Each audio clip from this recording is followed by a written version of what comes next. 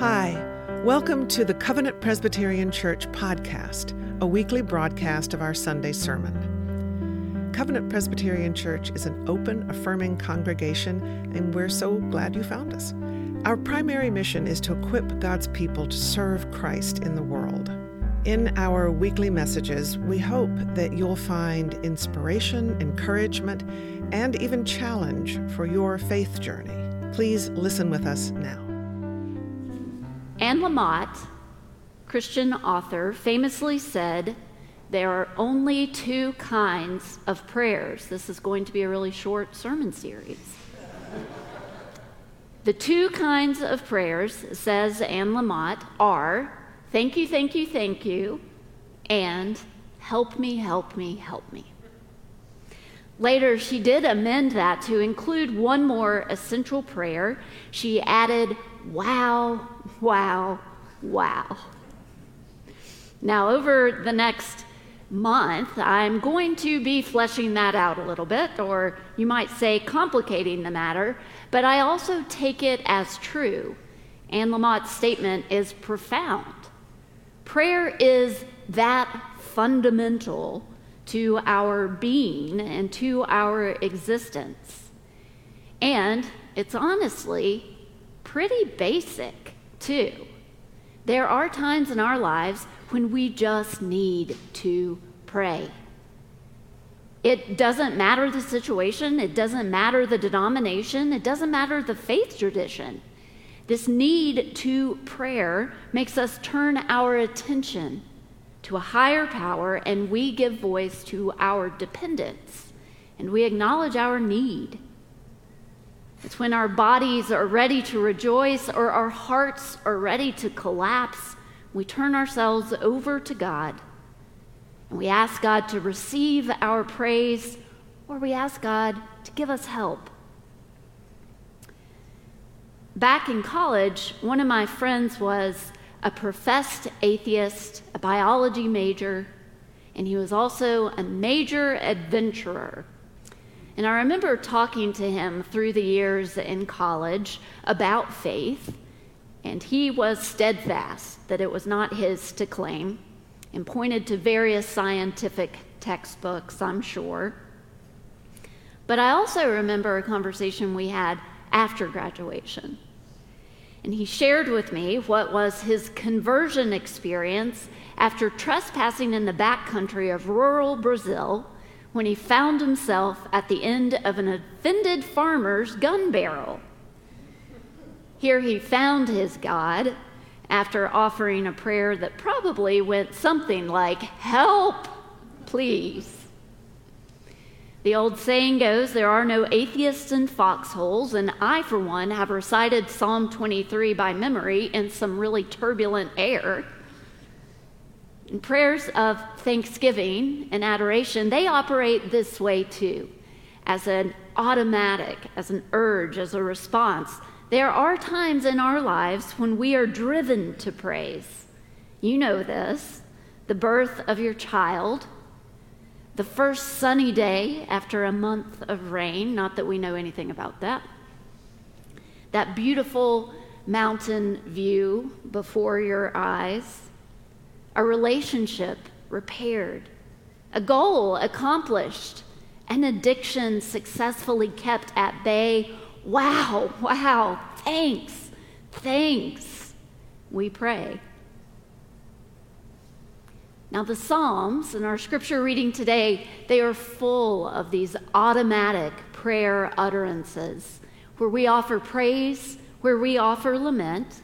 The psalmists say, "Save me, the waters have come up to my neck." The poet says, "My mouth is dried up like a potsherd, and my tongue sticks to my jaws.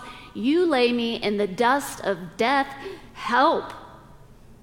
And we also hear the prayers of adoration. "Open my lips, and my mouth will just declare your praise." From today, give thanks to God. Bless God's name.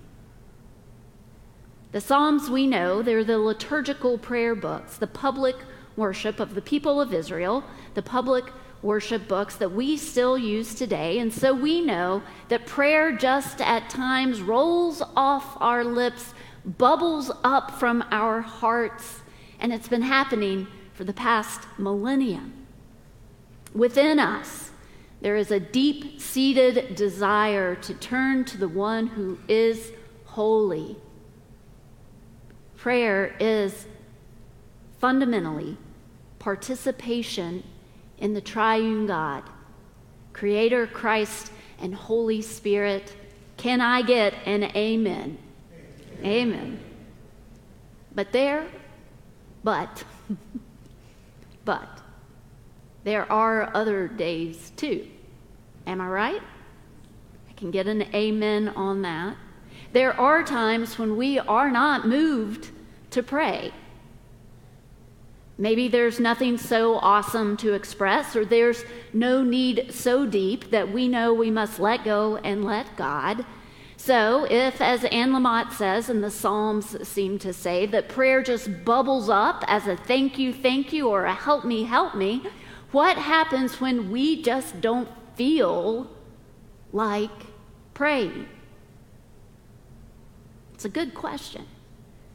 And it's a question taken up by Martha Morkish, Columbia Seminary professor, in her book, Christian Prayer for Today. She asks, is prayer really prayer if we do not feel prayerful?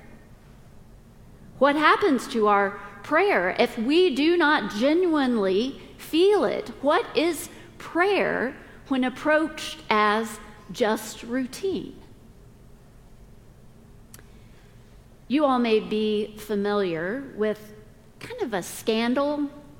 Scandal might be too strong a word, but something that broke after Mother Teresa died. You know, Mother Teresa had letters and journals that were published posthumously, and we found that this famous woman who made miracles happen, who earned the Nobel Prize for work with the poor and the sick, we learned that she had serious struggles with her faith in God, with her faith in Christ. In these letters, we come to discover that Mother Teresa said she felt abandoned by God for over 50 years. As I was looking online, I found what is really interesting debate about whether or not this makes her an even better, truer, more authentic saint to have struggled. But there is no debate that even in her desert periods of total spiritual dryness, Mother Teresa continued to pray. As a founding member of her religious order, she participated in their liturgical life. She would receive the Eucharist, hearing prayers that we will speak today. She met with a spiritual director. She even penned letters to Jesus where she shared that she really just wasn't feeling him. In the end, we know that she arrived at an understanding that this absence of God, this felt absence of God, led her to an intimacy with Christ, who from his own passion cried, "Oh God, why have you forsaken me?" But the theologian's question and the saint's witness here, they're important. Prayer, we don't always feel it. Prayer, it's not always productive.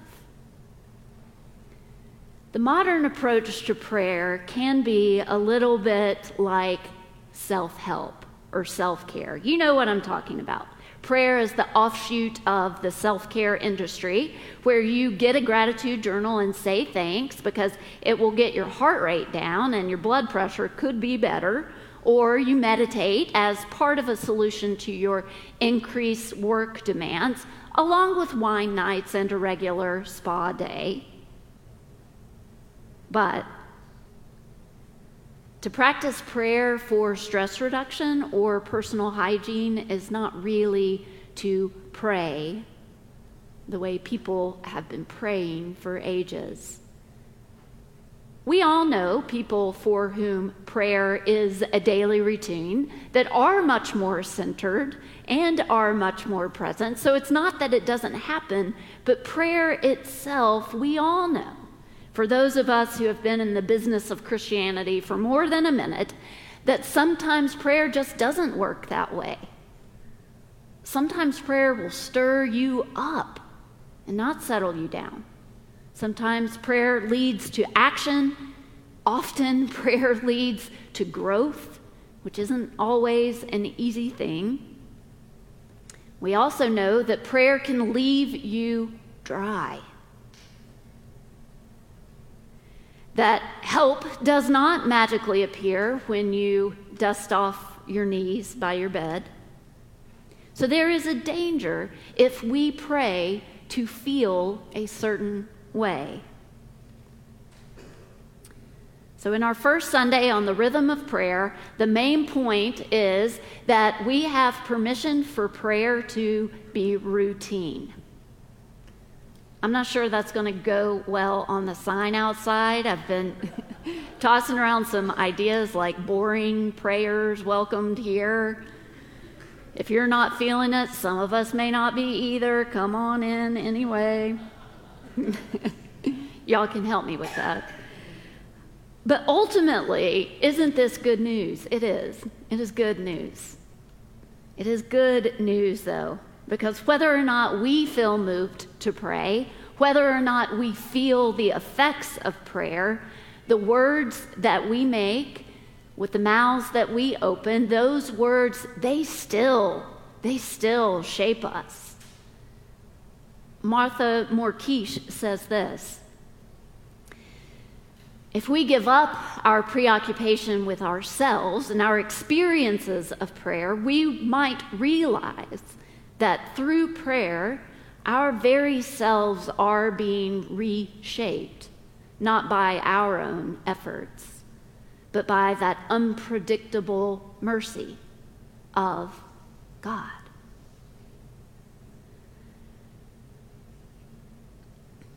Permission for prayer to be about persistence and about routine is good news for the church. The church is our resource here, because the church is a place that we pray whether we feel like it or not.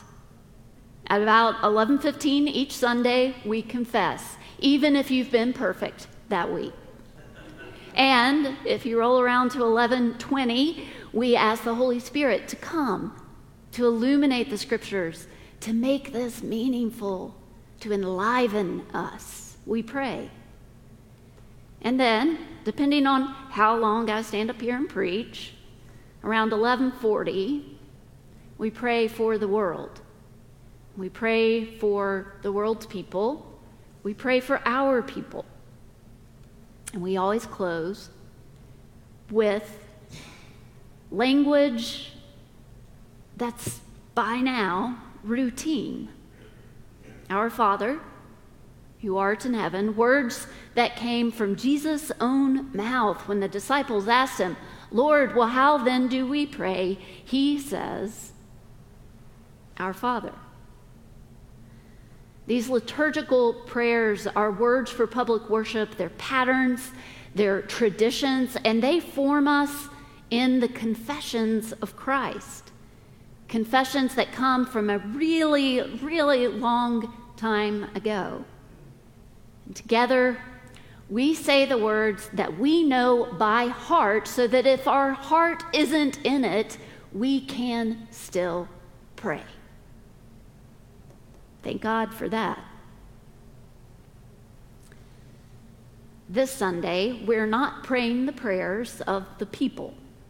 And you all probably know why. It is Communion Sunday. So on Communion Sunday, on the first Sunday of the month, there is a particular prayer that we pray. It's an ancient prayer. It's based on Jesus' own words that he would have offered at his Last Supper. It's called the Great Prayer. The Great Prayer of Thanksgiving. The great prayer of thanksgiving is more scripted than many of our prayers. There is a lot of leeway that pastors have.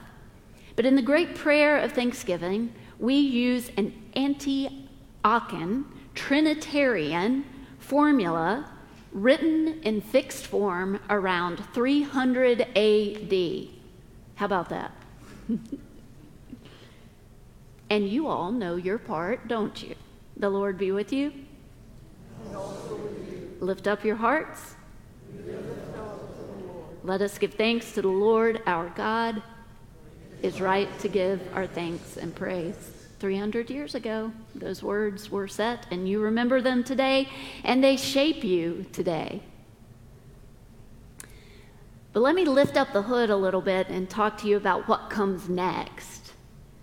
You may or may not know this, but that opening paragraph, they call it the preface. It comes right after the Susum Cordia, which we just recited together. And in that opening paragraph, we give thanks. We give thanks to God for the work of creation. And we give thanks to God for God's mighty acts throughout time. In the preface, we remember that God's people didn't always get it right, that we turn away, but that God keeps sending. That God gives prophets, that God gives the law, that in the fullness of time, God gives Jesus Christ, that God keeps covenant with God's people. God is now, and God always has been, reaching out to us all, again and again and again, and all that in like 2 sentences. The second paragraph, more on salvation history, more on God's great acts, but this time, focus on Christ. It's just a couple lines. It's the overview of salvation that takes place in a particular person at a particular time, that human flesh is transformed and so holy. It's about the birth, life, death, and resurrection of Jesus, and it leads us into the story of the Last Supper, which is why we've come together anyway. First paragraph, God. Second paragraph, Jesus. Third paragraph on this Trinitarian Sunday, Holy Spirit. And in this paragraph, or in these lines, we pray that God, who was reaching out then, again and again, that God is reaching out to us still. That God would send the Holy Spirit, that the Spirit would fall upon these gifts of bread and cup and upon the people who are gathered here. That we might be Christ's body, moving out into God's good world. I'm guessing y'all didn't know all these details. And it's okay, because didn't we start by saying sometimes prayer is just routine? But now you know. The hood is lifted and you can look inside. Pastors have been reciting these words to pull your hearts and to tug your minds and to shape you for as long as you have been alive and at this table. And isn't it a good thing? It is.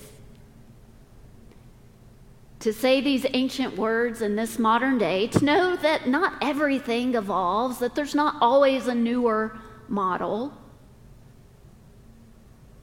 It's especially good news, I think, for this first Sunday in June, when the rainbow banners are streaming, and nationally we celebrate Pride Month. It's a good thing, because before Hallmark got a hold of anything, the words that Jesus said, the movement that God makes, has always been about reaching out,